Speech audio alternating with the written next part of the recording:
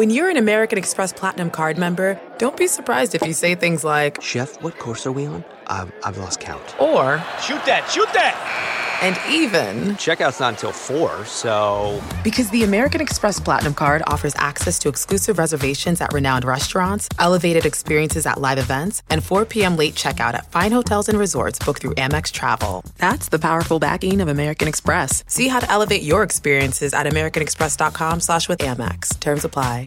Angie has made it easier than ever to connect with skilled professionals to get all your home projects done well. Just bring them your project online or with the Angie app and answer a few questions. With Angie, you can book instantly at an upfront price or request and compare quotes from multiple pros so you can find the best price for your project. So the next time you have a home project, just Angie that and start getting the most out of your home. Download the free Angie mobile app today or visit Angie.com. That's ANGI.com. Welcome to the Nerdist Podcast number 649.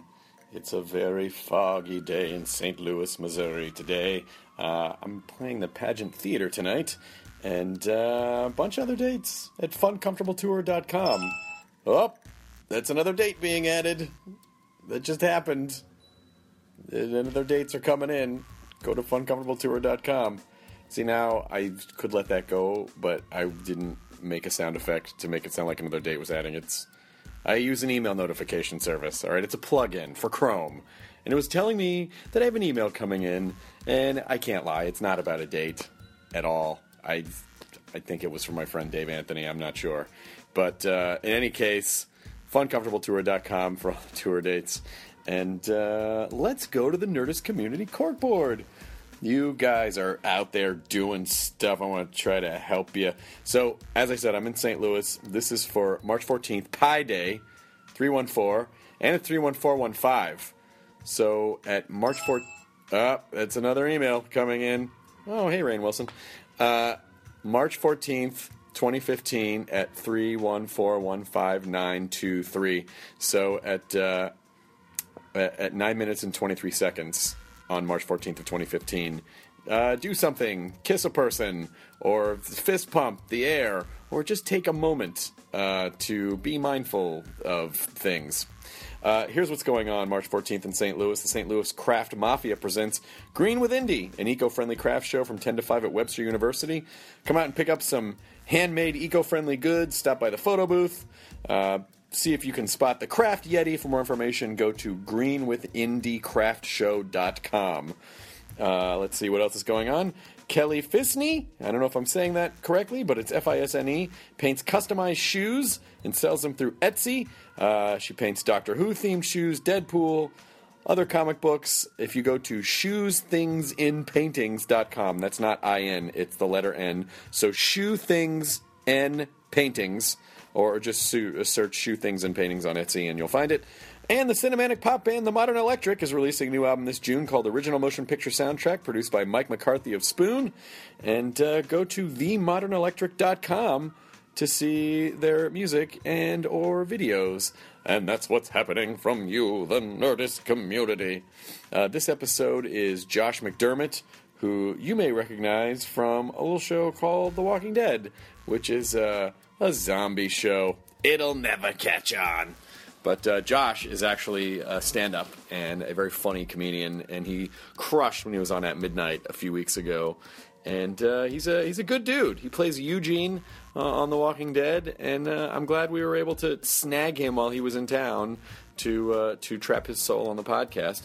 All right, and now here's the Nerdist Podcast number 649 with Josh McSpermit. For that joke to make sense, you're going to have to watch the episode when Kirkman and Lauren Cohan and Josh were on At Midnight.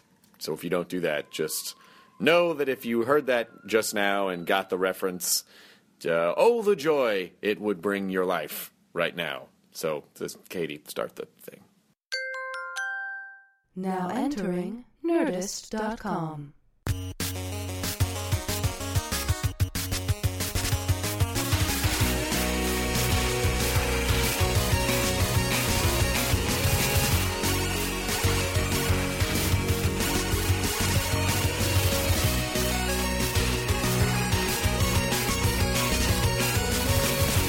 Is this the guest book? Yeah, you're stroking Chewbacca.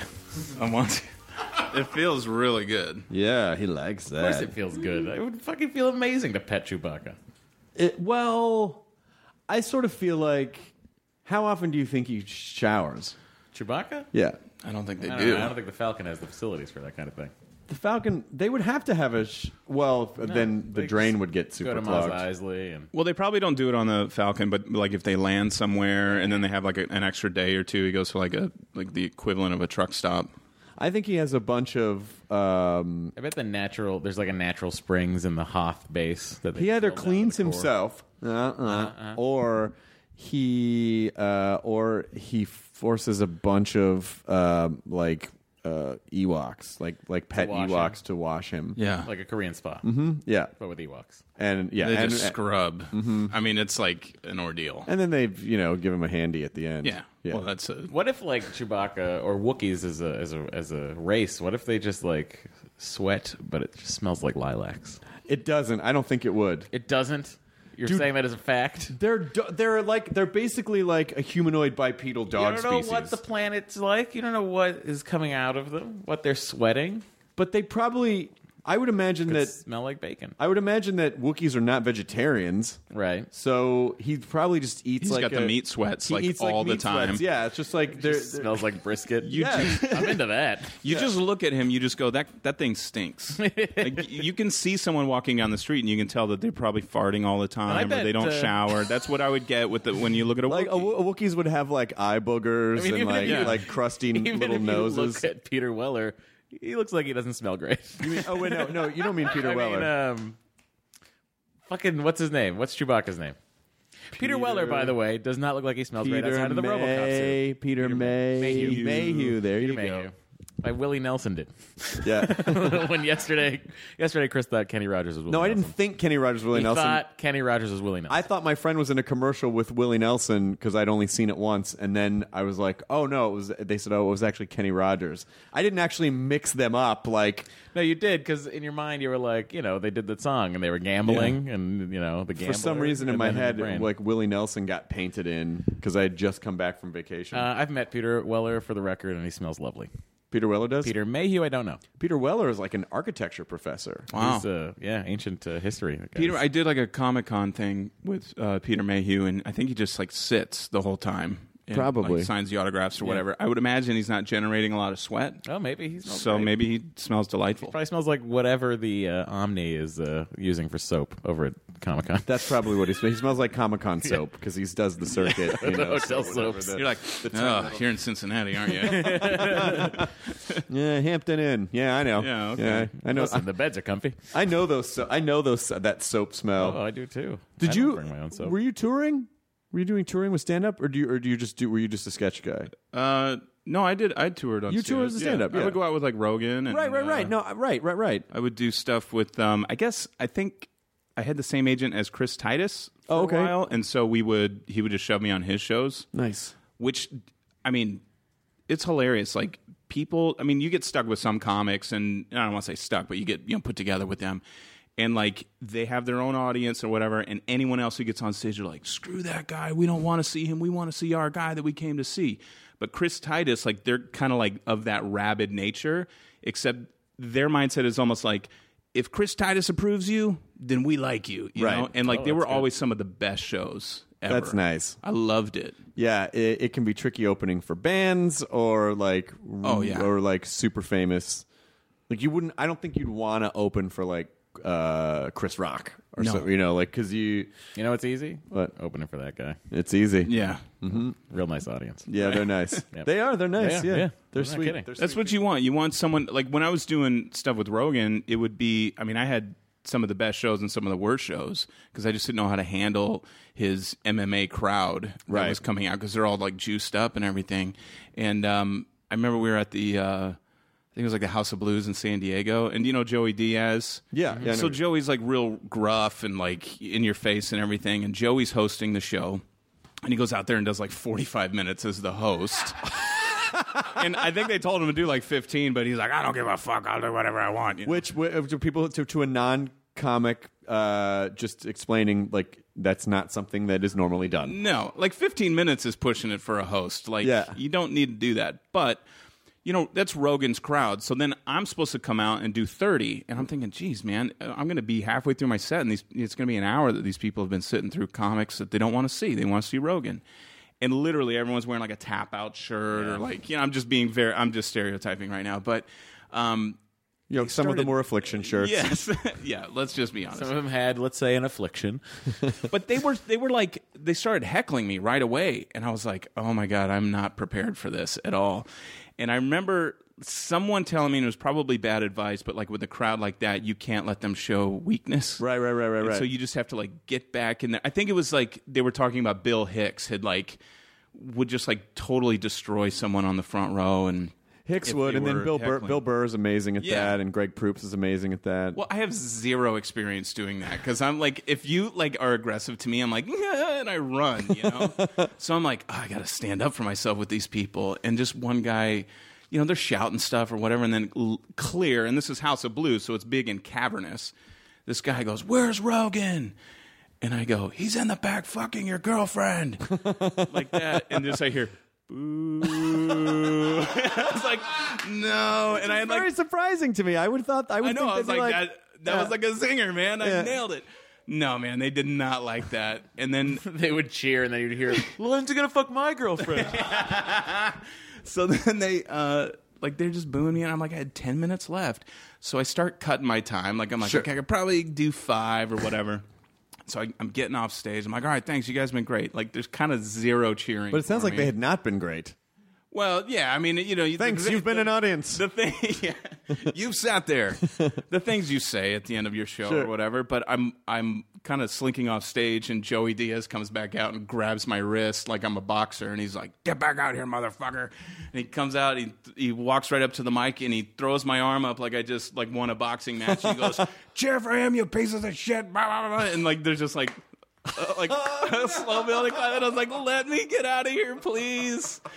And then the next night we went to some place in Agora Hills, the Canyon Club or something like that, and it was just like only me and Rogan. So I was like, okay, cool. I'm gonna just have a good show. I don't have to deal with Joey Diaz.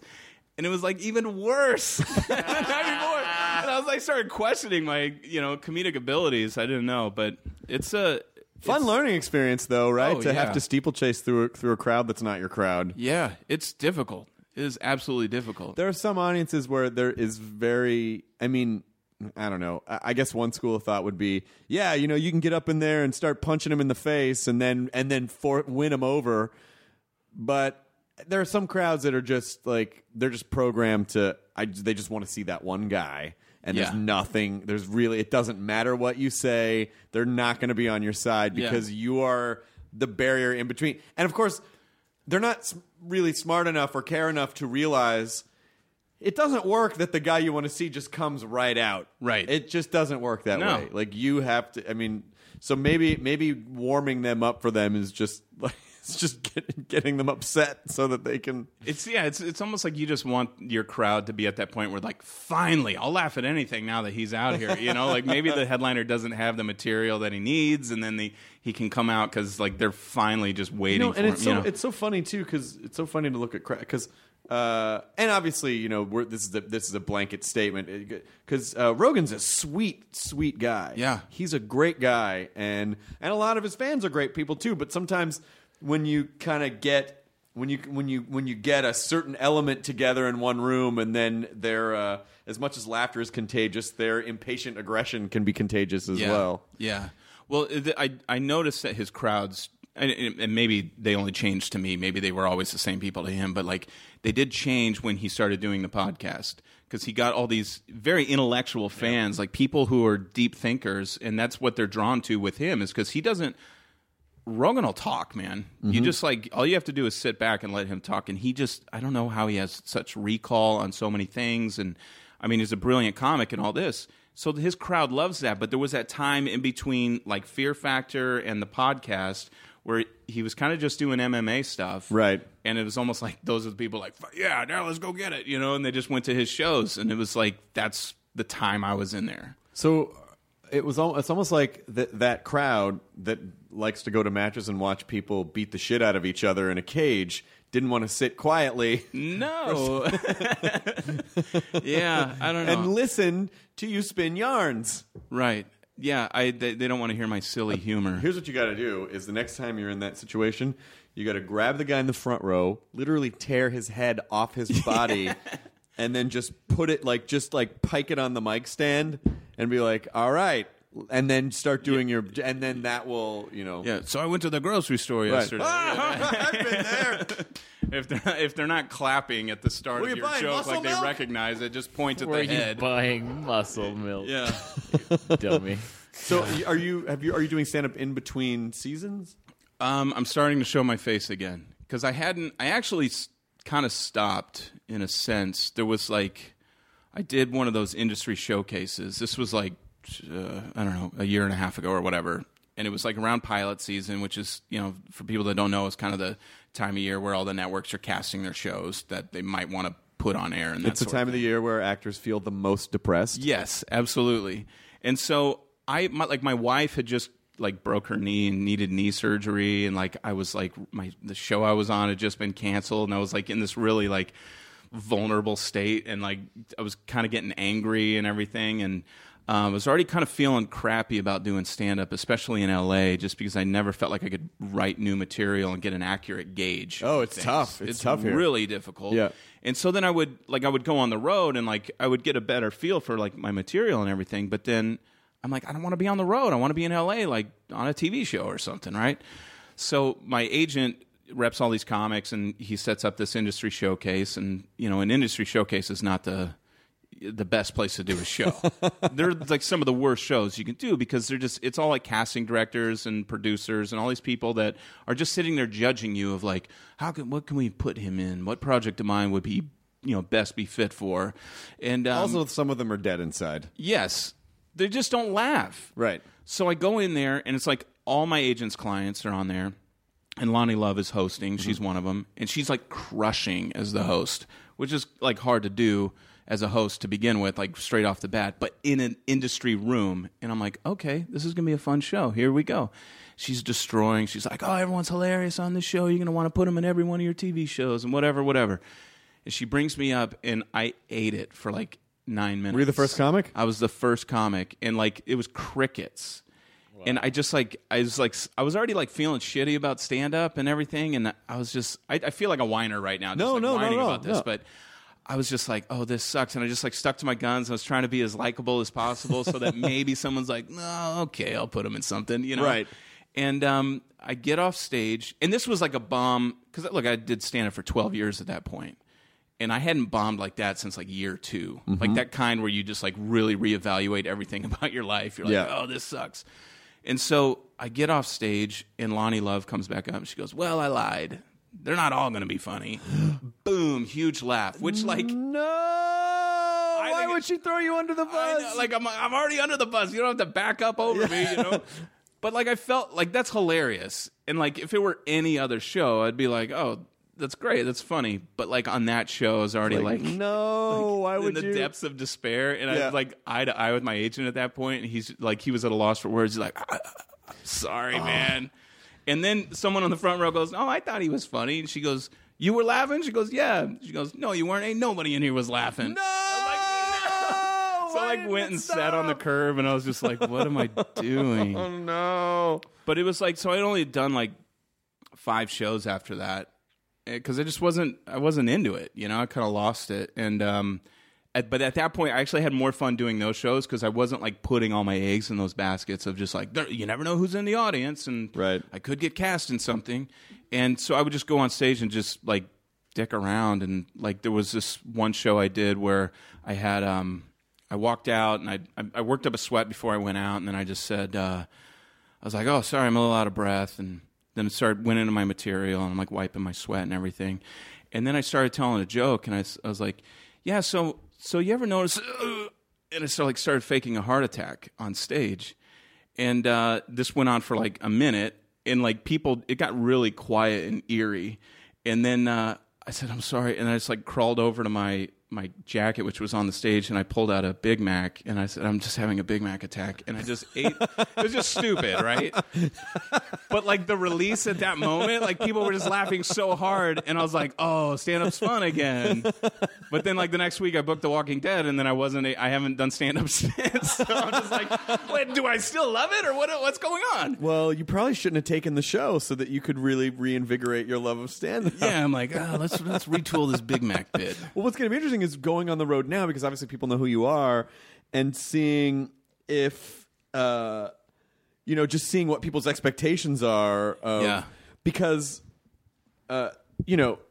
Steve Young has a comedy background as well, but people don't know him as a comedy guy. Right. And so people have this perception of you as, well, although I will say Eugene is a much quirkier character. Sure. So I think it'd be interesting to, if you could go do a show and not have people show up and be like, talk about Walking Dead. I know. Like, I'm gonna have to, but there's also, like, I don't know what to talk about. Here's all the in season 9 stand-up spoilers, show. just like for the next season. But there's, like, because people are always like, oh, I'm sure it's like it's such a heavy set to be on and, like, emotionally draining, but, like, you guys probably have a good time. I'm like, oh yeah, it's fun to be there. They're like what? And then I'm like blanking on stories, and a lot of them are just like situational. Where I'm like, well, you had to be there, So I just don't know what to talk about. That's part of my hesitation of, like, going back out on a tour. Or anything. But I think you have an easy out, which is, like, not allowed to talk about anything. Yeah, but you got to talk about something. You got to talk about, like, well, you can Andy just Lincoln. make stuff up. You can just make stuff up. Yeah. Norman Reedus will not walk on set without lettuce cups. Like that. Like, you can just make up things. Oh, so that's how you write? You could lie. Yeah. That's what writing is? It's lying. You're lying. Lie to the audience as much as possible. He really was having a Big Mac attack. He didn't plan that. He thinks everything's truthful. It just happened in that moment. Oh, my God, yeah. Yeah, I just, I also need to write, like, a new act, because, like, half my stuff just isn't going to work now, because, like, I was still doing, I'm married, but I was doing jokes about, like, I'm a single loser living with my dad. Like, I should have written all these new jokes long ago. Right. But I just can't do that now. People just know too much about me. You could be like, I'm a single loser, live with my wife. Like, you just changed. Like the laziest writer. I got a whole new hour. I just changed 3 words. It totally changes the meaning. Hello, Comedy Central. You want to put me on? They're like, sure. Yeah. That's how that works. I know. It's that easy. Like, everyone's like trying to audition to get their stand-up sets on TV, but all you have to do is no one's call. calling our booking phone. I just don't understand. Any messages today? No, not one. Sitting here.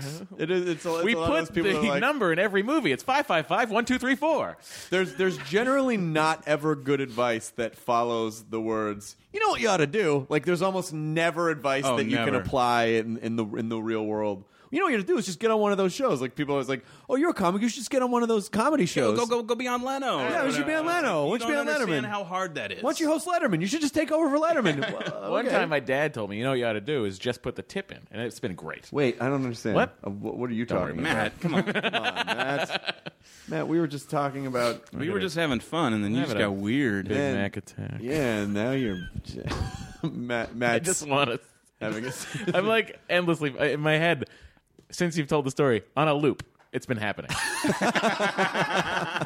On a loop. But does that mean that every time you do that bit, you have to go to McDonald's and get a Big Mac and wait in line? And Yeah, I mean, it's like embarrassing. I'll have a Big Mac. Hey, I'm coming to your show in a minute. Okay, don't tell anyone. If anybody asks, I got chicken nuggets. Hey, there's that guy. Just saw him at McDonald's. Oh, fuck. You're ruining my bit. Stop it. Did you see? We're helping. There's like they're selling like 100 chicken nuggets for like $10 now in some places. What? Yeah. Yeah. It's like supposed to feed your whole family or something. That's just like, well, I don't get it. I'm at a loss. I wish that I was still eating that. I've had McDonald's one time in probably the last 10 years, and I hadn't had it in so long, and it was really good.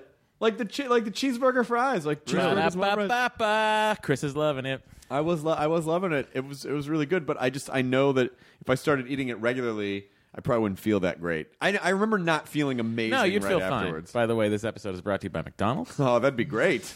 McDonald's.com/Nerdist for your discount code. They don't pay you. They just give you Monopoly pieces. I already got the hat. I want the car. I try to not eat fast food, but then every once in a while, like even last night, I was like, I need some Taco Bell now. Yep. And I'll drive. So you to made a a run for Taco the border? Bell. Go for the fourth meal or whatever. Yeah, fourth meal's great. But I didn't go through the line, thankfully. But like I had no self control and drove to the Taco Bell and like just sat there and then I just drove away. I was like, yeah, victory. What is your Taco Bell? What's your Taco Bell dish of choice? I mean, it depends on the mood, but I do like a good beef combo burrito. Mm-hmm. Sure. What's yours? Kind of when I was doing it, it would be a Crunchwrap Supreme. It was the perfect driving food. I'm a fan of the double decker taco. Yeah. Which is because I like the textures. You like the soft and crunchy. I used to eat. Well, that's what the Crunchwrap Supreme is. When I worked at K-Rock from 95 to 98, and there was a Taco Bell almost across the street from the K-Rock building. That's dangerous. And they were open, might have been open 24 hours because there was about a month where I was doing the Kevin and Bean show, and I would go in I would get double decker tacos at like 6 a.m. Oh my god! and just eat them for breakfast. I was young at the time, so that I was completely bulletproof. Right. But now I think about doing that, and I would have to call in sick for work. Like I would never be able to. It's not good. It is not good for you. I'd never feel great afterwards. And there's emotionally or physically. Well, yeah, there's a Taco Bell across the street from my house, but it's so hard to get into. I'm like thankful. Velvet rope, like it's like super exclusive. Yeah, you're gonna be on a list, and it's not good. It just shames you. But it's the fact that it is so close and so hard to get into. I'm just like very thankful. Otherwise, I would be there every day. I'm glad that I don't live across the street from like an In-N-Out or like a Five Guys or something that every night where I was going home would be like, are you sure This is easier. It's right there. Yeah. I'm very, very lucky. Like I don't eat fast food very often, but whenever someone comes in from LA to visit, they want to go to In-N-Out, so I take them, and thankfully they have a protein style. But I stare at their fucking fries like nobody's. The fries. You know what there is not too far from where I live is a Tommy's. Mm-hmm. You ever been to Tommy's? No, I lived very close to that Tommy's, and I had never gone. Fuck, it's so. And now that Tommy's number 9. Tommy's. When I was in high school, I went to high school in LA for a year. We had off-campus lunch, as seniors had off-campus lunch, and so there was a Tommy's not far from where I went to high school, which was Loyola High School, downtown, and it was just enough time to get to the Tommy's and then get back to campus. And then at UCLA, there was a Tommy's shack in Westwood, and it's so bad for you because it's basically chili burgers with just like this super melty cheese and these skinny fries that are unfucking believable. And especially, I remember in the drunk days of Peter Hardwick, 2 o'clock in the morning, Tommy's, and I would wake up the next morning and be like, why is there a brick in my stomach? And I'd see the empty box and then just like dried chili on the paper. Sometimes I would actually just chew the chili off the paper. God. Yeah. That's a low point. It wasn't the lowest. Somebody posted, I saw it on Reddit today, they had gotten a Taco Bell meal 2 years ago and just put it out as a sort of a science experiment to see what it would look like in 2 years. It looks the same. What? Yeah. It looks the same. So naturally, that's good things to put into your body. Yeah, right? You want to look the same in 2 years, right, guys? That's how that works. I mean, are they going to eat it, or was it just they just want to look at it? They're just looking at it. That's they need to eat it. Yeah. Or get someone to eat it. Someone will eat it. That's it. I mean, if you leave it in the wrong place, but the sign is very clear that says, "Hey, this is 2 years old." It's very hard to like touring with comedy. It's hard to not eat shitty because your convenience is your enemy. Right. And so when you need to eat quickly or you're in a club and there's food there and you don't plan it, then you're just like, all right, I have to stay alive, so I'm just eating whatever's here. And just get the Cobb salad. Every club's got a Cobb salad. Yeah, the healthiest thing at a club is either the club or like just a Caesar. But Yeah. sometimes the chicken is breaded and that sort of thing. And you're just like, Sometimes it's always breaded. The chicken is always breaded. But you just go. But then there's time. But that's like always like the lone healthy thing on the menu. And then it just gets tiring after like 5 days of shows, and you're just like, all right, screw it, I'm gonna get the pizza, And then it's just like a rabbit hole. You don't want to go down it. Do you, when you're shooting in rural Georgia, do you have is your life pretty well planned out day to day? Like meal wise, and schedule wise, like do you kind of know like we're working these days, these other days I'm just going to go into Atlanta. Do you go into Atlanta at all? I live in Atlanta. You do, and okay. then we shoot an hour south, Right. And so, but I'm not working every day. I mean, there was a couple episodes where I like was in every day, and that drive kind of sucks. But I figured, because I thought about like living down where we shoot, but Andrew Lincoln lives up in Atlanta, and like he's in every day. If he can do it, then I can do it. You know? Right. So, yeah, when I'm not shooting, it's very much like trying to get caught up on life with all the things that I should have been doing while I was shooting, and it's a little easier to kind of like make my own meal and everything. But when you're on a TV set, like they just have so much food around all the time, and that's all I do is eat. Like because you're just sitting around, just like It's the worst. shoveling macaroni and cheese in your mouth. Yep. Craft service, which I understand the idea behind it. They want to keep you happy and they want to keep you comfortable, and putting good food out, good comforting food out is a way to do that. But is really tempting. Yeah. Just go over and like, I've been over 4 times already. Yesterday we were so busy at work yesterday that the salad that I got for lunch I ate during the writers' meeting at 11 a.m. this morning. Wow. Like it was just crazy. I And finally what ate did the it look salad. like? Was it still in The shape? or avocado did not look great, but I still went Taco for Bell it. should, take some notes. Yeah, it did not look the same as it did yesterday. Taco Bell. Here's a note. Your food should rot at some point. That's a good sign. Your avocado should brown. Oh my gosh. avocado shouldn't be neon green for 2 years. Ugh. But I think I go through these weird phases when we're shooting. Is like, if I'm not, I don't know, I'll just kind of just go down this path of just like eating like crap or like drinking too much and that sort of thing, and then I'll spend like 3 weeks trying to clean myself up, because I feel horrible, and Well, if you're constantly cycling out like that, you'll stay the same. Oh, okay. You're good to go. Well, thanks, man. Just keep cycling. No problem, Josh. See you later. That does it for the Nurse Podcast. You know, Enjoy your burrito. You need to hit at Taco Bell, double decker. Oh my gosh, Supreme. it all ties together. Yeah. Basically, your health schedule could be the same as if like a sitcom schedule: 3 weeks on, 1 week off. Yeah. No, absolutely. I would love to do a sitcom schedule again, because it's like a 9-to-5 job, or it's like 9 to 2. Yeah, it is. And you're not even really working the whole time there that you're there. But like Walking Dead, and I'm not complaining, but I guess I am. Here goes. I mean, it's like 16 hours in the Georgia heat. Yeah. In summertime, it's like, what are we doing? Where you have to be either terrified or unhappy or sad most of the time. Most of the time. In the scene, you're not. And try to not, like, while you're delivering your lines, try to not brush away, make too, big of movements to brush away a snake that's crawling up your leg, or Maybe you guys can do a bubble episode where you're trapped and somehow you found a working elevator, and then you just remember all the funny Remember times. that time when? Remember that goofy zombie? Oh man, when we pulled that fat walker out of the well. Remember when Judith was born? Oh, that was sad too. Everything's sad. Yeah, everything goes back to being What sad. if you guys just I'm just pitching it out there. Maybe I'll tell Kirkman when he comes by at midnight. You guys get trapped somewhere. You start reminiscing, but you reminisce about old episodes of Night Court. So the bottle episode is just that. You guys talking about Night Court? Remember when 'Cause there is popular culture in this world, so you guys Remember when should Mel Torme stopped by and Harry just missed him? the Velvet Fox. Part of the episode, we're just trying to recreate the magic tricks that. Yes, Harry Anderson's magic. A wild. I wonder how the fans would. I wonder how the fans would deal with They it. would God, still I would love it. Fucking love that. I don't know if If you they guys we would. could shit in a What if box you guys and they'd just still love it. sat I don't know if they around would. talking about, like, remember right before the zombies started coming, the Low Winter Sun was on? Let's take a look. Maybe they'd go. Remember when Low Winter Sun was on? Everyone would go, nope. Nope. Yeah. Oh, Lenny James. Well, the guy at the end of the episodes now? Yep. Yep. All right. So they're related is what you're saying.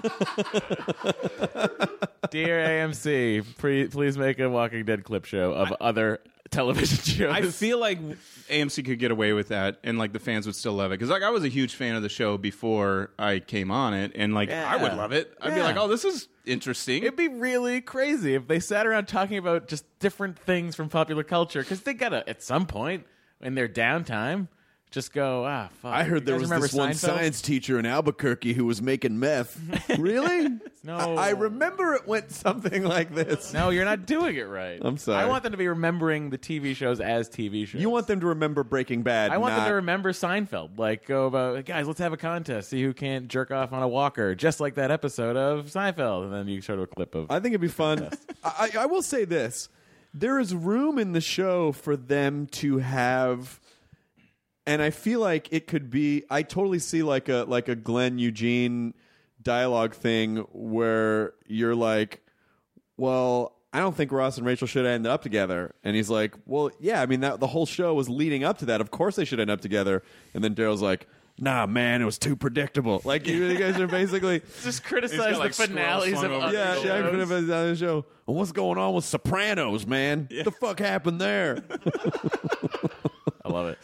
That's totally patter that would happen if you were in an apocalypse. You'd be talking about the world you came out of, right? To try to establish some sort of like they could justify it story wise. They could justify it. Absolutely. But also, how many scenes are you walking through the fucking woods? Like you got to talk about. Something. I know you can't just keep talking about. Talk about Lord of the Rings. You guys are walking through the woods. Oh my gosh, it's like nerdgasm right there. You guys remember that Frodo? Yes! My precious. You're like, whoa, you hear Eugene's My Precious? Listen to him. And everyone's you doing climb their a tree and you're like, wouldn't it be cool if this tree came to life and just swatted the zombies out of the way? All right, I'll get down. But this, every time, I don't know if this bothers you with TV shows, like whenever there's something that's kind of out of left field with like some sort of dialogue, you're like, oh, something's about to happen. Like, it's whenever it's kind of like when they're like driving in a car and all of a sudden there's like a weird angle from outside the car. You're like, why are they showing? Oh, they're about to get T-boned. And right. Then boom, they get T-boned. Like it would almost be like that if they do start talking about Seinfeld or some. Well, I think. How about this? You do it in You talk about Seinfeld, and then like fucking Jerry Seinfeld as a walker comes up, and then you have to kill him. But then you guys are conflicted. You're like, it's Seinfeld. I can't kill Seinfeld. Oh, stab him in the head. Like, what do I do? I don't know. You're just writing Emmy videos now. I mean, to play for the Emmys. That's true. Yeah, this is for the opening of the Emmys. Yeah. When I host the Emmys this year, oh great, that's what we'll do. By the way, I don't know what kind of. Feedback you got on your little your rant, if I could call it a rant, when you kind of came out. We're talking about internet trolls. Yeah. Like, was that just totally? I don't know the story behind that. Was that like planned, or like did they know you were going to do that, or what? Because I loved it. I told them I was going to do. They let me write it, and I did it, and I was mostly well received. Like hardcore internet people thought it was stupid. They're like they made fun of me for going, oh, look at all these internet trolls. And it's like, yeah, because if I come out and just say trolls, like that audience isn't going to know exactly what I'm talking about. So but whatever, it's fine. It's fine. And it was fun, and they were cool about it, and they, they gave me free reign to like, yeah, whatever you want to do. Oh, that's cool. So it was because I think when I was watching that, and then I was at the same time like cleaning up my comment section on Instagram, just like, shut up, I hate you, or whatever.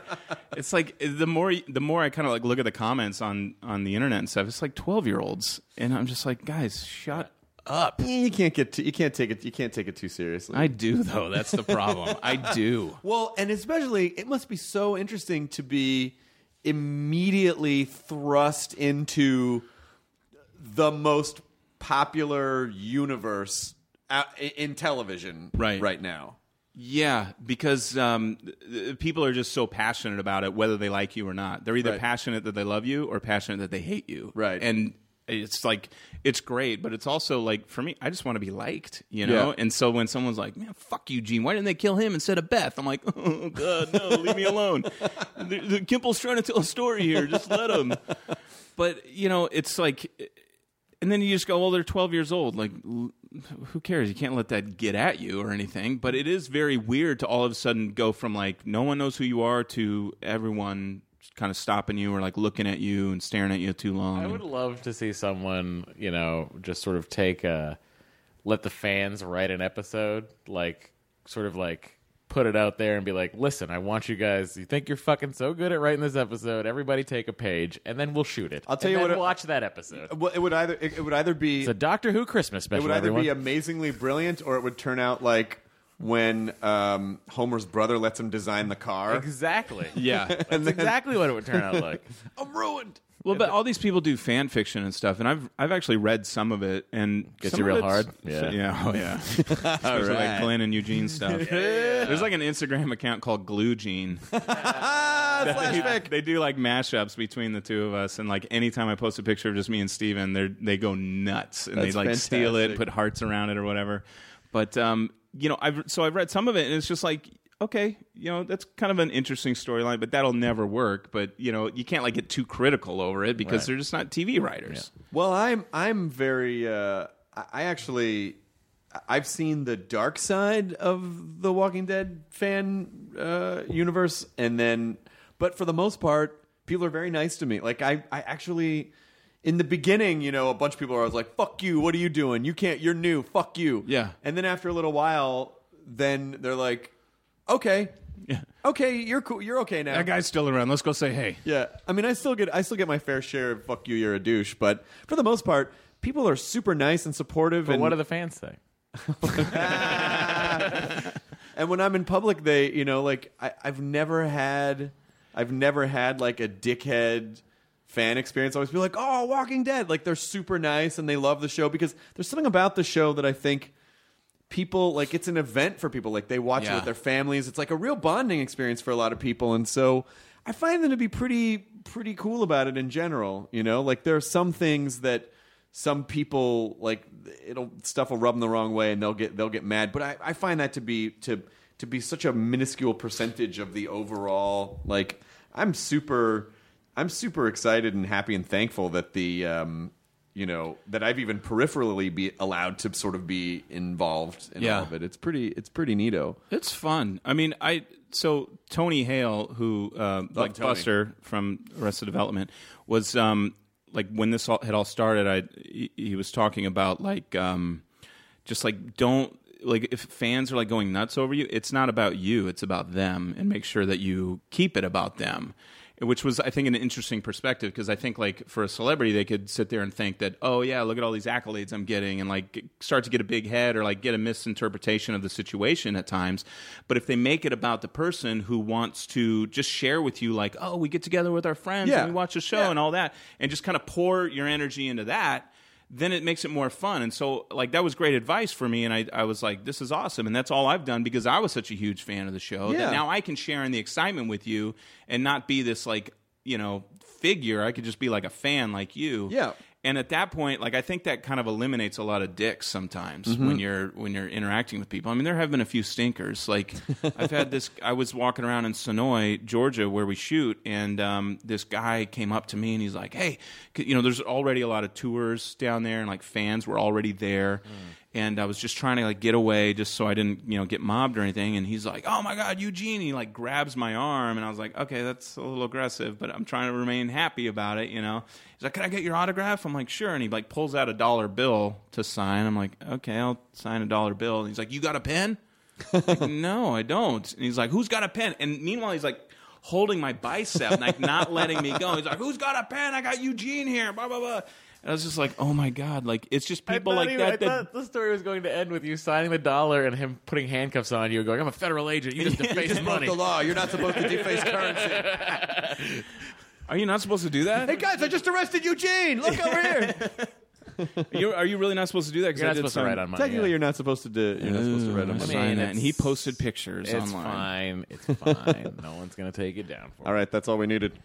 Yeah. I mean, unless you get into All the walls just organized. fall backwards. Yeah. And you're already in a prison. Oh my God. Chris deflates. Oh God, that would be so. That's like one of my worst fears is to get arrested, man. I don't want to get arrested at all. No. Well, When I was a kid, I always thought it was going to happen. I was like, I'm going to get arrested for something. I used to get really freaked out by the idea of when I was a kid. I had the wrongful arrest phobia. It's like I'm going to get arrested that for something, and then like my cousin Vinny, it's like just weird set of circumstances. Like, no, but I didn't. They're like, but all this evidence points to you're going away. Yeah, and then there's nothing you can do about it. Nope. And you just have to make do in prison. And you're like, I'm innocent. They're like, sure you are. Like, no, I know everyone says that, but I'm really innocent. I'm still like I think they say like the guilty man can sleep through the night or something like or what is that like in prison like. Look for the guy who's sleeping soundly through the night because he's the guilty one. Oh. And I'm like, what? No, man. Like when I do something and I feel guilt, I'm up all night like, oh my God, they're going to catch me or, freaking out. It's like I've never understood that. You kind of get your lot in life. You go, well, they got me. Might as well go to sleep.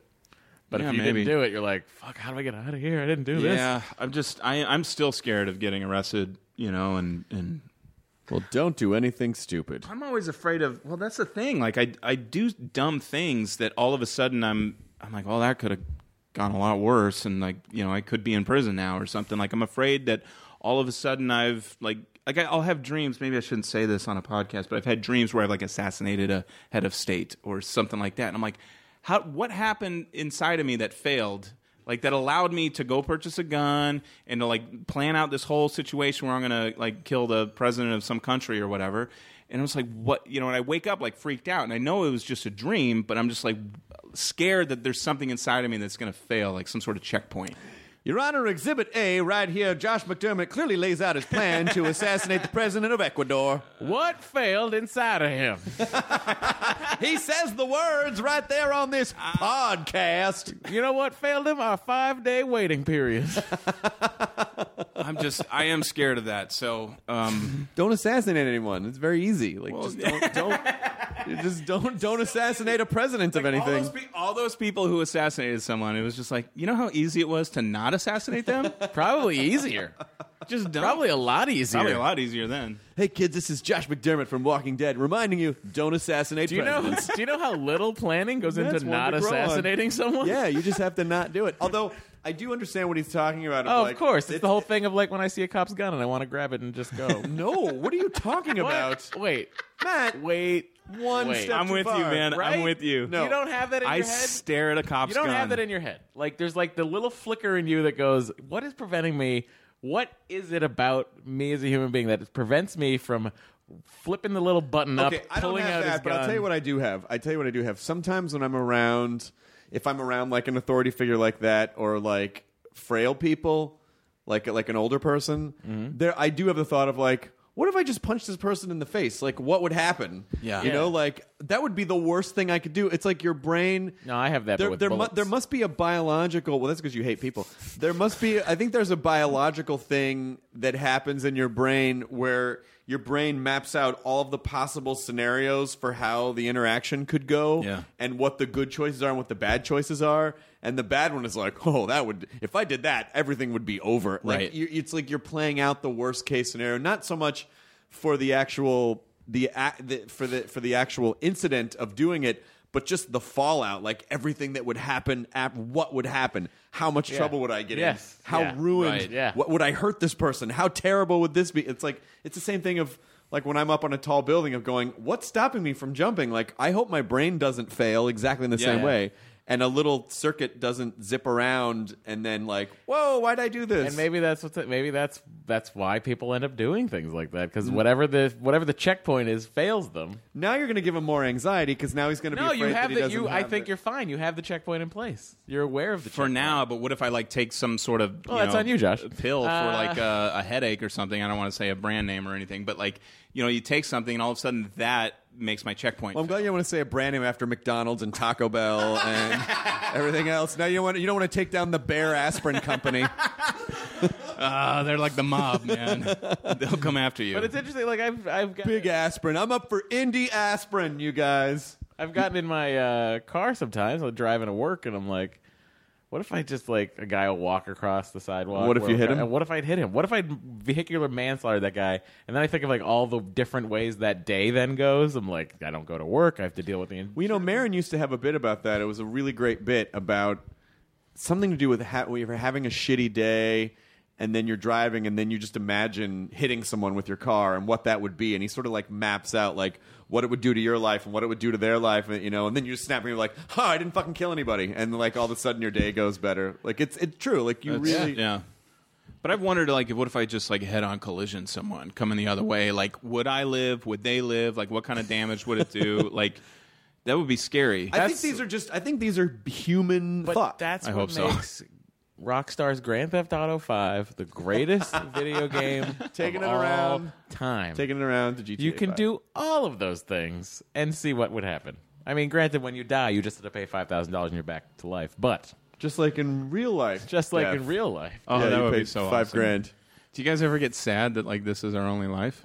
I get sad. I'm good with it. You know, when I think about, I'll tell you why. Because when I think about, to me, it just seems like a lot of work to start over another. It's like, fuck. You know, I have to do so many things to get to this point. Yeah. So much. It's just like I think of the entire pile of work of living for that many decades. It's like learning to talk. And then write. doing it over again and learning and getting your heart stepped on and fucking up and every, you know, like not all the failures and having to work hard. But what if you retain the knowledge that you have now to start your life over at this point? You know what I mean? And then you can start your life over, and then it's like then you're not going to worry about getting rejected. You know what though? There's a great Twilight Zone episode about that. Then your life goes a entirely different way because you try to change it. It's the Twilight Zone episode where the guy who the guy who runs a big company it starts off, he's in his office and he's bored. There's no joy left in his life because he's conquered every mountain, and there's a janitor in there, and you know, like, oh, we gave you a watch for your retirement. He's like, that's right, 35 years or whatever. And then so the boss wants Who to is sell his soul played to the by devil. the guy in UHF, right? No, The guy that owns the station. Oh yeah. Oh fuck. I think he might have just passed away too. Yeah. Look up The guy that owns Channel 8 in UHF. That actor. his name's into my tongue, and it's fuck. Anyway, so Julie Newmar as the devil shows up. I'll say. And she says, "All right, I'll send you back." And you know, like he wants to go back in time with the knowledge that he has now, and amass his fortune again. Yeah. Kevin McCarthy. Yeah. So he goes back in time, but he has all this knowledge about what's to come, and he wants to go drill in this one spot where he knows there's like an oil or there's some sort of natural resource. But the sort of caveat, the sort of Faustian clause thing is that the technology does not exist for him to extract that material. Oh. So it completely ruins his life, and then it cuts to later, and the roles are reversed. Like the janitor is now the boss, and he's the janitor. Oh wow. Like 35 years, you know. Wow. And then the devil laughs, and then it's And nice try, asshole. And it's just him and the janitor constantly repeating that fate. They just go back and forth. This tandem. Well, I didn't mean to bring up that question then. Okay, good. Because Well, of your everything's answer, fine. just like shut me down hard. No, you're right though. Of course, it'd be amazing to go back but I Does think any you know part what I of you think though. you'd go like I'd go back in time and like I'd write Jaws and then But you wouldn't write Jaws. I'm just saying. But like, because it was like there are so many other like when you think one dimensionally like that, it's not just that someone wrote Jaws. There's probably a million Jaws that got written. It's just he had the right time, the right cast, the industry, the culture, like everything was just in the sweet spot. All the events were lined up for that to be a success at that time. You couldn't like if he had made Jaws. Like who knows if you had made Jaws in like 1960, maybe it wouldn't have turned out the same. Maybe I just don't believe that everything's like, oh, if I just did this at another time as me. What if I just went back to like 1958 and tried to join the Beatles? Then you would have ruined the Beatles because they wouldn't have been the same. You're right, but I would have written all the songs for them. And then or now I would you'd be be like, hey, why don't you say "Hey Jude"? And then I walk away. Every time That's your songwriting process. Every time I just walk away like that. but they're creeped out by you, so they purposely don't say "Hey Jude." Oh no!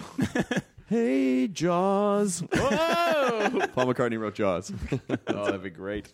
Yeah, I don't think changing that one thing. But I think if you had your knowledge now and you like went back to high school, like, oh, all those girls I didn't talk to, all those times I was scared when I didn't need to be scared. I think you wouldn't care about the stuff you cared about when you were that age. So it would be like, I don't fucking care. These people are idiots. And so I think that's why you have to apply all of that in the present tense.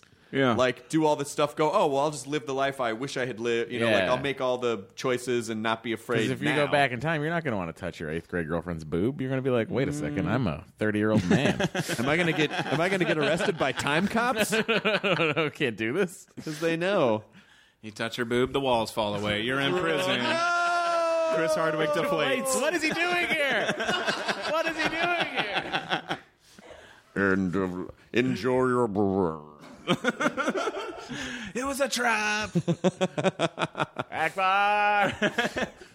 Yeah, but I think most people have those worst case scenario. What if I did something that horribly altered the course of my life? Thoughts, and I think that's all those are. And it's anxiety, and I really do believe the worst questions that you ask in your life start with "what if." There's never, You're right. What if I'm a huge success? Like, you never say that. It's always like, what if I ruin this? What if I, Or you're like, what if Jack Nicholson was the president? Right. And then you do your impression. I think it might go a little something. Oh, I like this. Hi, it's weird that I'm in blackface now. Current. Because Jack Nicholson. No. That's Jack Nicholson playing the president. You just did an entirely different thing. I'm just saying, what if he was the president? Oh, what if he was the president? I want to know why the president's in blackface. Because Jack Nicholson is playing Barack Obama. So in your mind, Jack Nicholson currently impersonated the president. He was playing the president. No. As a role. He was playing Now the I get president. Because I think we just learned a lot about your inner feelings. What are you talking about? You just go to the places we don't want to. What do you... Matt, please. Chris. There are so many caverns in the Myriverse. Oh, you don't want to go in there. Don't look in there. Do not look in there. Matt's emotional core is sort of like, I think maybe in South America they poured a bunch of concrete into an ant colony, and then they let it harden and they chipped away all the dirt around, and it was this insane and this is the chamber that vents all of the garbage, and here's this other, and here's the birthing. It was a complex. Did you ever see that? What? Did you never saw that? No. It's unfucking actual concreted. they dumped. ant They colony? found an anthill and they dumped concrete in it, and It was like a chipped huge everything. one. And it was mind-blowingly enormous and incredibly complex and intricate and incredible. And that's what I think your emotional core is like. Concrete. This series of chambers and twists and I think of it as a warp core always about to breach. So you're just constantly hearing this in your head. It's constantly, It's just a klaxon constantly going rerouting main power through the secondary coupling. And you're constantly hearing Majel Roddenberry's voice always in your head. Every night I go to sleep. Well, it's going to be... do you talk about this stuff on stage ever? No, not yet. I want to. I got a lot of stories and stuff that I kind of want to get into. Have you been writing more? I've been writing a lot. And so, I love storytelling and stuff. I love The Moth and that sort of, it's very compelling to me. And to me, Sorry, I don't understand what The Moth is. Don't say it's a podcast. Competition. Oh, no. Oh, I did not mean to mention anything other than the Nerdist. No podcast. other anything other than... yeah. I really love cereal, so I'm going to kill someone. God, I hope I don't kill someone and then get accused and then I'm on a podcast. Oh my God, I am addicted to that one though. I haven't fully listened to it because I listen to your podcast. Oh, and I'm not just saying that to save myself from this. No, you but knew to say I do enjoy your burrito at the same time I did. No, I know. You knew the dismount. We had a connection there, together. Matt. I feel like it would be speaking of a clip show or something. Here's the thing that to me, Matt, you always have the best job here because you just get to interject with whatever you want. Chris is driving the ship here, but there's so many things that I'll be listening to something and I'm like, Benedict Cumberbatch is talking about something like, oh God, I wish I could say this in that moment. It's I want to just come in with a pad of paper sometime. No, it's Matt, one time you brought up something about Frasier and Which you could just say in general. You are our fans during our comments at live shows. That's what they do. But I'm just like, what? So, like, all I want to say is, no, I agree. Chris, during the episode with, Wouldn't it have been funny if instead of deflating, you went into a tiny Jetsons-like suitcase? Yep. That would be... like, but you should do a show like that where you just play clips, like funny moments from different interviews. We could do a Trapped in the Elevator episode. It wouldn't even be. I would like to not do. What if we did not so much a Trapped in the Elevator episode, but we did an episode of, I don't know how it would work, but a commentary episode.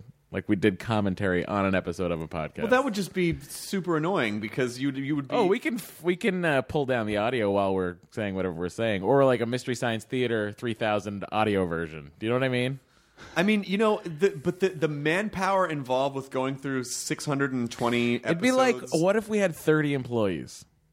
But they have to do other things, Matt. They can't just focus on pulling so clips frustrated for your right now. sitcom I'm just episode. really annoyed. He just rolled his eyes. He's like, whatever. Well, I'll tell you what, like if people... I mean, it would have to be a communal effort of people submitting, like, here was a moment that I liked, and here's the time code, and then that way we could have Katie... Listen, reddit.com/r/Nerdist. Get on this. Yeah.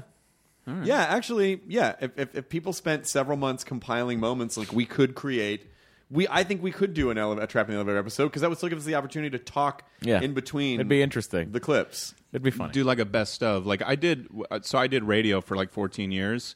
And as the producer of this show, like I would every Saturday morning we did like the best of the week sort of thing, and I had to edit all that stuff together. It is a huge undertaking. Yeah, it's brutal. And then sometimes there's just like you go through a week and it's just like a dead week where nothing happened, and you're just like fighting for a clip that could air on Saturday morning at 6 a.m. when nobody's listening anyway. But like I feel like you have a lot of content as it is that you could do something like that. We could do something fun like that. We had the Attack of the Show weekend edition. Remember? Yeah, I remember. That was the way to not have to shoot 5 days a week. Beautiful. There you go. It was brilliant. Where did you do radio? In Arizona. That's where I grew up. Yeah. Which part? Phoenix. Yeah. Oh, that's right. Because before we came in, you said you went to Phoenix for New Year's. Yeah. So what I did when I was like 14, I did a. Do you remember that song "Achy Breaky Heart"? Yes. It was like right when you realize you have a mullet right now, and you're telling us No, I know. It's like hard. You do not understand. Like this has come so full circle. You don't even know. Like I have a headache and I want to take Bayer aspirin, but I trash talked him earlier. So it was like right when that song, like people started to turn on that song and hate it because it was so popular, and then like, man, we've heard enough, and whatever. So I would listen to this. This was like early '90s. I listened to this radio show called Tim and Willie. And I wasn't like into country music, but it was almost like if Letterman had his own radio show. Like they were just fun and goofy or whatever. So I listened to it. I'm 14, waiting for the school bus, and I decided to call up and just do a dumb voice and request "Achy Breaky Heart." And I just like, "Hello, my name is Kako. Can you play Achy Breaky Heart for me?" And they're like, "What? Who is this?" And I told them my name's Kako, and I was born in England, and my father was in the Royal Air Force, and we moved to the Philippines when I was 2. Like, this is all bullshit, obviously. And this is like pre-internet. Yeah. And I'm 14 years old. I don't know where I came up with any of it, but I like committed to this character and just did it. And so they're like, "Oh, Kako, what are you going to do today?" And I was like, "Oh, I'm going to look for a job." And they're like, "Okay, well, let us know how that goes." And then I'd call up the next day, and I'm like, "I didn't find a job." And like, there's like, who is this guy calling us, And so literally, they're like, "Call us anytime you want." And I literally called every day. And it became this bit on their show. They had no idea I was a fake dude. It became this bit where like Kako couldn't find a job. So like people are calling up going like, "Hey, I got a landscaping company. He can come work for me." And then of course I wouldn't show up because I had to go to class because I'm 14 years old. And then they'd call the next day like, "Kako's a lazy bum. He never showed up for work." And then they'd call me at home, and I'm like, "Oh, I fell asleep," or whatever. And like I just pulled the wool over their heads. I didn't know what I was doing. I was just like dicking around, right? And then I started calling up as Josh and using my voice and saying, "Could you play the phone call from Kako from yesterday? Like I missed it." And so I'm like marketing myself and everything. That's amazing. And I had like 10 different characters I was doing on their show, and they had no idea it was one dude. And like I don't do voices or anything. I just commit to a character and just go for it. And then so they started inviting Kako down to the radio station, and instantly they're like, "You're not Filipino," because I told them I grew up in the Philippines, but I I never broke the character. I reminded them, I was like, no, I was born in England, and my father was in the Royal Air Force. And they're like, oh, okay. You know, they just like believed it. And I had enough knowledge about the Philippines, like just I like glanced at an encyclopedia that they asked a couple questions almost as like to vet me a bit. And like they're like, what do you think about Aquino? And I'm like, oh, Corazon Aquino, I don't like her.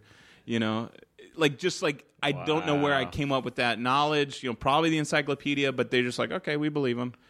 And I sat in on their show for like 8 months every morning. You and then went into the studio? I went into the studio. But they didn't recognize that you were like 14?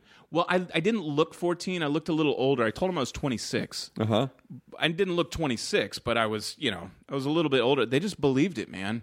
And so they had no reason not to believe it because I just like committed. Did they ever write a check to Kako? Well, no, that was the thing. The big bit was like, let's find Kako a job. And so then they're like, we were off the air once, and they're like, Kako, you know, we can't find you a job. Like, you should just work down here. You spend all your time down here anyway. And that's when I like broke character. I got scared. I'm like, I'm gonna have to fill out paperwork or whatever. Like, I go, this is my real voice.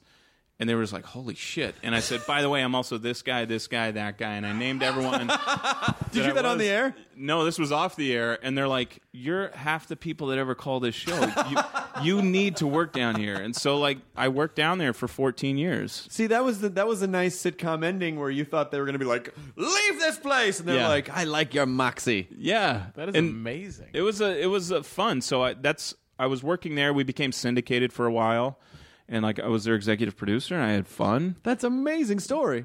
But I started to hate it after a while. Were you only like 17 or something? Like, I was 19 when we started syndicating. Wow. Yeah.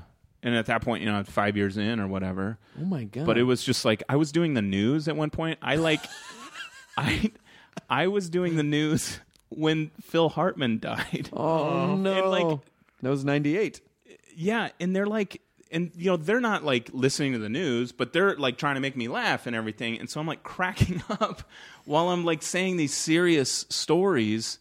And I was just like, I can't do the news anymore. Well, I wasn't Kako at that point. I became Jeff the janitor. They made it like, oh, let's pull the janitor and let him do the news, you know. And so, I mean, it was just, like, this weird moment of, like, trying not to laugh at these guys while I'm announcing to the horrible things to Arizona that Phil Hartman passed away. And, but I just kind of started to get sick of it because we got bought out by a corporate company and they're slashing budgets and all that stuff. So I started to do stand-up. That's kind of where I was like, well, I like writing and I kind of don't want to be behind the scenes anymore. I'll just go on stage and do stuff, you know. Like at the Tempe Improv. At the Tempe Improv. That's where I started. Nice. Yeah. There's a good, the other room in Arizona. Stand Up Live. Stand Up Live is a fun room, too. I haven't done that because they opened that after I moved to Los Angeles. And, it's a good room. I have friends who've done it and they love it. That's great. I like it there. Well, well, one of these times you should, you know, if you want to come down to Meltdown and do stand-up, or you should totally... Do a Big Mac attack. You could do a Big Mac attack. Please. Matt wants to see nothing more than to watch your Big Mac attack. What'll be funny is if you do it and for some reason the audience is sort of lukewarm on it, but then Matt in the background will be like, bah! Like you'll just hear this one crazy. Just one clap. It's Matt. No, Matt will go like Def Jam and fall out of the chair. So hard. I can't wait. I need that. I need Still Matt happening. in every show I do. It's like a GIF in my head. It's a GIF. I've seen the whole thing. For some reason, you have a black leather jacket. I don't know why. I don't own one, but I'll do it for that's you. what you pull it out of. So we can't. We're actually at an hour. That was an hour just went by. Oh my gosh! I know it goes by so fast. Wow. And we obviously can't. As people are like, why don't you talk about Walking Dead? Because we can't talk about anything. Well, Right. don't worry. They're already going to be mad that we spoiled that Beth died, even though Facebook already did. No, you have till like if something airs over the weekend, you have till like Tuesday or Wednesday. Of that next week. Not 2 months. Yeah, it's been a while. Oh, guys, But this- I'm not arguing logic. Why are you arguing logic? I agree with both of Matt, you. what's He's your really just aggressive void right now. raging right now? What the internet's going to do. Oh wait, the phone's ringing. Hello, is this Kako? Yes, I want to know why Matt is void raging. Well, Matt, Kako has. Kako, get a fucking job. Why didn't you show up to that job interview yesterday? Matt had me locked up in his bedroom, All right, And he was, Kako, like, you weren't supposed to say me with a leather strap. that. Also, remember the Big Mac attacks. I would beat him with Big Macs. Did you tell anyone at school, or were you kind of like Hannah Montana of Phoenix Radio? I was like, yeah, I didn't tell him I was in school or anything. Your school. Oh no one. And I think I didn't even tell my parents. And then every once in a while, I didn't tell them you were going to work Monday through Friday at a radio station instead of going to school. Well, hey Josh, your dad wants to know why divorced parents that they have other things to worry about. How come you got a nicer car than your old dad? What's going on? Eventually, I told my parents, and then I would even say like, "Oh yeah, I called the show again today." My dad would just be like, "All right," like he didn't care, But I know there was this kid who worked for like an alternative station, or said he did, and this was at the time I'm going down to the country music station, and this kid was like a rock star in our school because it's like, oh, everyone listens to this cool radio station, and he works there. And, like, he would talk about things he was just making shit up. Like, he didn't work there. And I was, like, fuming because I was working at a radio station, but I didn't want to tell anyone because I didn't want to, like, expose the fact that I was doing a character. That's really funny that that your ego didn't get the better of you to be like, I want to, especially as a teenager, to, like, to power trip. Because all I've ever wanted was to be liked and to be like a cool kid or whatever. You would think that that would instantly make me be like, no, let me trump this. Because there are two things that I would have loved to have happen. Number one is you to stand up in the lunchroom and go, you don't work at a radio station. She's like, how do you know? And then you go, because I am Kako.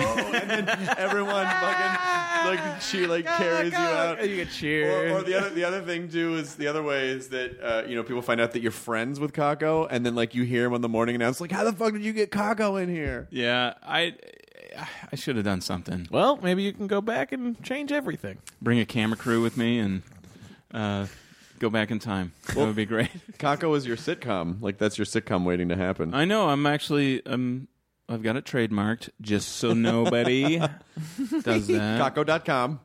Yeah, Kako.com. Kako.net's different. Yeah, I know that's actually something that I want to write, and it's in all seriousness, I did trademark it. I trademarked a few. Yeah. You know who my lawyer is? Is Chunk from the Goonies. Do you guys know Jeff Cohen? I know he's a lawyer. Serious? Yeah, I knew he was a lawyer. Yeah.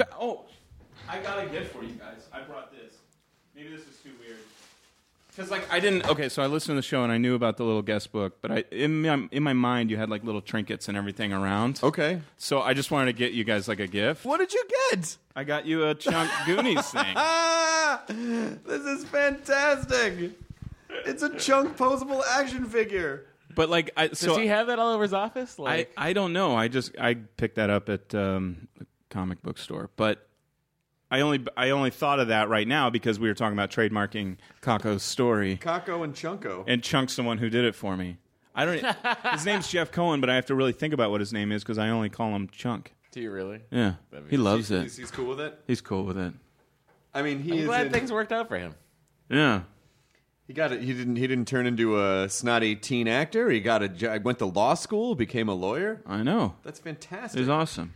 You can get Mikey, Mouth. You can get Sloth. You get the whole Data. You get the whole group. They only had Mikey and Chunk. That was it. Dicks. I think Sloth would be the first one. Sloth was the first one to go. But I would think Chunk would be the second one to go. Well, there was only one Chunk left. There was a shit ton of Mikeys, man. Sorry, Sean Astin. Ever the Mikey, never the Chunk. That's what my book title is going to be called. We should probably say something about Walking Dead. What do you so want that to say? People don't get mad. Okay, we'll do a little mini Talking Dead episode. So what was it like for the group, to know that Beth's not going to be around anymore? I can't talk about that. What was it like when Rick really took the Rictatorship back? What, does he? I mean, I don't want to spoil anything. I can't really talk about that. Okay. So when the group... All right, guys, that does it. Time for Comic Book Men. What are Walt and Ming and Mike up to this week? Brian's saying something pretty funny. It's Comic Book Men. Well, I'm very happy. Congratulations on the show, and Thanks, man. I'm so happy, and you're always great on our show, and I'm sure we'll see you on again at some point. I hope so. And I mean, I don't watch it. I don't know what's happening. I have the episodes and I get all the episodes in this crazy software that I have to watch them in, which timestamps and name stamps so they know exactly who's, and I have to. There's a whole verification process to even log on to it, and so it's very intense. I have all the episodes waiting, but I will not watch until Feb 8. Wow. So how far in advance of you doing the show, of doing Talking Dead, did you watch it a couple days before? It's about 5 hours. Oh, it's like day of. Yeah, I'll watch like 1 or 2, and then we're live at 7. Do you just feel excited that like you know stuff before the rest of the world? It actually is weirdly. It weirdly weighs on me. Yeah, it's like knowing that you're Kako. Yeah, it is. I'm walking around with this Kako information. No, because when I found out, like, it was very hard for me to. I found out that Lori was going to die. I mean, I'd read the comics, so I knew that at some point she was probably going to die. But I found out that she was going to die like episode 4 of that season, and so I was down there shooting, and then she walked around the corner and. She was bloody, and it was clear, like, oh, it's they were just shooting. Oh, they were wow. just shooting that, and so I had to sit with that for like 6 months, and like do Comic-Con, and she came out, and I was like, so what's in store for Lori? That like I had to pretend, and I hated. First of all, I felt like I was having to lie to everyone, which I felt terrible about, but of course I couldn't, And secondly, it just gnawed at me for months because I couldn't fucking talk to anybody about it. Yeah. So I don't watch more than a few hours ahead of time. Because that to me, that's my other like what if I were just like in that moment.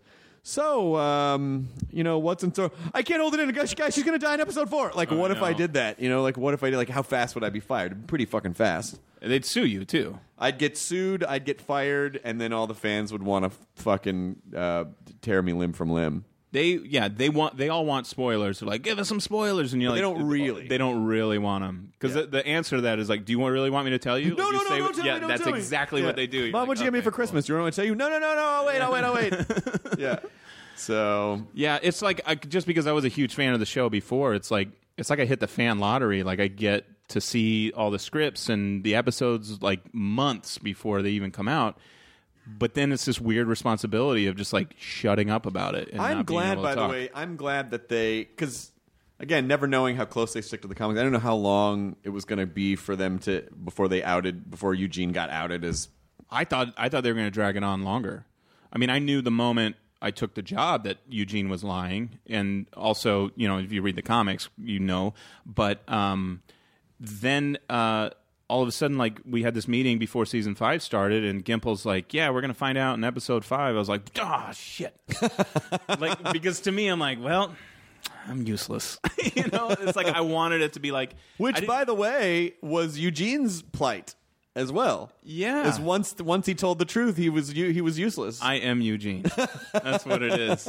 But I just wanted, in my mind, I was like, oh, if they announce it in episode 14, like that's just even longer that I'll be around because nobody knows how long they're going to be on the show. But the thing is, the reason why I think Eugene is not useless is because now I think it's interesting to find out who he actually is. Like, I think that's a whole other journey, is figuring out who this guy is. He obviously has a lot of knowledge about, like, he's obviously a smart guy. Yeah, what are his favorite episodes of Night Court? Which Night Courts did he like? Which Frasers were his favorites? Would he kill Seinfeld? Would he murder Seinfeld if Seinfeld was a walker?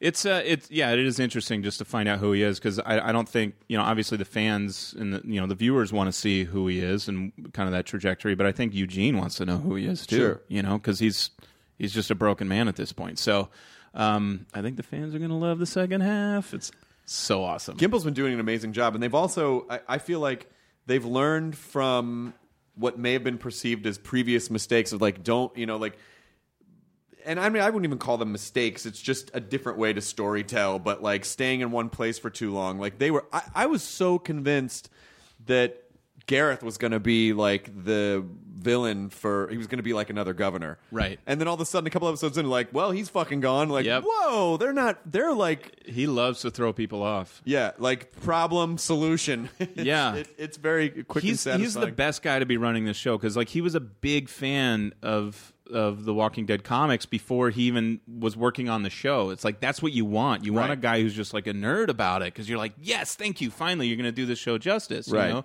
Now, not to take anything away from Frank or Glenn Mazzara or anything, but it's like my favorite episodes, and I didn't know this because I rarely look up who wrote episodes, but my favorite episodes were Clear, where they're in Morgan's apartment with all the writing. Gimple wrote that. Yep. The one where Sophia came out of the barn. Yep. And they shot her. Gimple wrote that. Like, all my favorite episodes were written by Gimple. Can I show you something then? Well, I'm going to show you something. Then you will probably... This is horrible for an audio podcast. No, I think it's great, Chris. Keep looking. But Keep looking silently. maybe you recognize that, which is in my house from the... What was that? Season 2 of Talking Dead. That was the in the back. That was the piece in the background, which is Sophia just coming out of the barn. Oh, my gosh. And I had it reframed all fancy, and now That's awesome. Now it's in my house. That's a really cool picture. See, Ooh. yeah. Wow. Ooh. What's One of gonna the perks happen of hosting an now? after show. But yeah, the fans are going to love it, man. I can't wait for it to get started They again because actually there's gave so many Chris cool the things. Aztec from Breaking Bad too. Really? Did they? Aztec? Yeah, sure. Talking Bad. Why not? Just give it to him. That was very nice. Yeah, very nice. Where is it? I don't know. No, I have a bunch of Breaking That's Bad. on the Sony lot, actually. I have a bunch of memorabilia from our set from that show. Yeah. But it's stuff that I don't know what to do with. Like, do you collect props and stuff? I'm like, I don't know what to do with any of this stuff. No, I have like a bunch of I do have a bunch of stuff that I don't need, and in my mind I'm always like, oh, I'll just give this away for charity, and like they can auction it off. But like no one ever asks me for things. Now they will. Now I just Till now. I've accumulated this massive Till shit. now. They're going to ask you. All right. At Josh, is it Josh McDermott or Josh underscore? Or what's it? No, at Josh McDermott. Just at Josh McDermott. Yeah, for everything. Well, congratulations. And Thanks, it's good man. to see you, and have a great. I know you're recovering from the holidays. Oh yes, it was a nice binge fest. I just treated my body horribly, and I need to get back on track. The It's all right holidays to are do for. sometimes. Yeah, I did. The holidays I did are too. for. We all did. Yeah, but you went to the Bahamas, didn't you? I did go to the Bahamas. People don't want to hear about this, do they? Did you like We've it? recorded 5 this week. They've heard about it. Oh, okay. Oh yeah, then whatever. I know we don't have to Someone's talk about it. anthill is exposing itself again. No, I mean, I'm not going to tell anybody about Palm Springs again. I mean, I feel like we've done that. So Josh, I had a lovely trip to the Bahamas. Oh, good. And I mean, off air, we'll tell you everything. it was really nice. Yeah, Nice. it was really nice. And you were in Phoenix and Dallas. Yeah, and I went to the Bahamas over the 4th of July, and I hated it. You didn't like it? Hated it. Did you go to Atlantis? No, I went to Sandals, I think. Oh, okay. Well, It had nothing to do with the resort. It's like the worst time of year to go there. Oh, that. Because I flew down from Atlanta, and I was like just looking at. I was like, it's only an hour away by air. Because like you fly from LA, it's probably like 5 hour. Well, you probably have plane to ride? connect. I mean, I'm sure there might be some He flew direct from flights. New But York. you probably actually connect through Atlanta. Yeah, but so just out of Atlanta, I was like, oh, it's an hour flight. Let's do it. And it's like it's hotter than Georgia and more humid, and it was just disgusting. Well, over New Year's, the weather was perfect. Yeah. It wasn't. But learned it's that. like Arizona. I spent New Year's in Arizona for years in Tucson, and it's the perfect time to go there. Yeah. But in the summer, I'm sure in Phoenix too, you probably just want to like rip your skin off. Yeah, you go to San Diego is what you do. Well, I remember performing at the Tempe Improv in August one year. Oh, yeah. July or August, and it was like you'd get one step out of a building, and then all of a sudden it was just a fucking sprint to the car or the next store or whatever, because you just felt like an ant under a magnifying glass. Yep, it's just burning on you. And then especially like in August when the monsoon storms come and the humidity increases, so it's still just as hot, and then the humidity's up there at like 115 degrees, and oh, God. It's horrible. Well, what do you? Oh, I can't ask you anything. No. Fuck. Well, this is starting to end awkwardly. well, we'll see you on at Honestly. midnight in a couple weeks, right? He's booked down there, yeah. I'm gonna do that. Oh yeah, we're doing a Walking Dead version of At Midnight. Who else is doing that? Lauren Cohan, Uh-huh. and And Kirkman. Kirkman's doing it? Yeah, Yeah. Kirkman's going to do it. Can't wait for him to be all I'm going to put into Kirkman-y. I'm going to put in some calls to some other folks to see if they'll drop on in. Kirkman has to. Kirkman just has to win it all. You can't like let someone He else will with like his- do better than him, because then his- it'll be like, oh, hey, Well, no, it's good you won. I Kirkman will liked win your with his character. special brand of sarcastic jabs. No, he'll say that. He'll be like, you know, if you eliminate me, I can have you fired. And Yeah. I'll be like, yes. You don't have to keep holding that over my head. Chris. He's he's hilarious, man. He is absolutely. He's great. Look, you've been trying to wrap up this podcast No for like worries. 20 minutes. No, I'm sorry. The writers have been waiting for 35. That's all right. But I'll see you in a couple of weeks. And would you like to sign us off, Josh? Would you please do the honors? Yes. As Kako. Hey, enjoy your burrito. Kako. Get back to work. Now leaving Nerdist.com. Enjoy your burrito. It's all a lighthearted nightmare on our podcast, Morbid. We're your hosts. I'm Alina Urquhart. And I'm Ash Kelly. And our show is part true crime, part spooky, and part comedy. The stories we cover are well-researched. He claimed and confessed to officially killing up to 28 people. With a touch of humor. I'd just like to go ahead and say that if there's no band called Malevolent Deity, that is pretty great. A dash of sarcasm and just garnished a bit with a little bit of cursing. This motherfucker lied. Like a liar. Like a liar. And if you're a weirdo like us and love to cozy up to a creepy tale of the paranormal, or you love to hop in the Wayback Machine and dissect the details of some of history's most notorious crimes, you should tune in to our podcast, Morbid. Follow Morbid on the Wondery app or wherever you get your podcasts. You can listen to episodes early and ad-free by joining Wondery Plus in the Wondery app or on Apple Podcasts.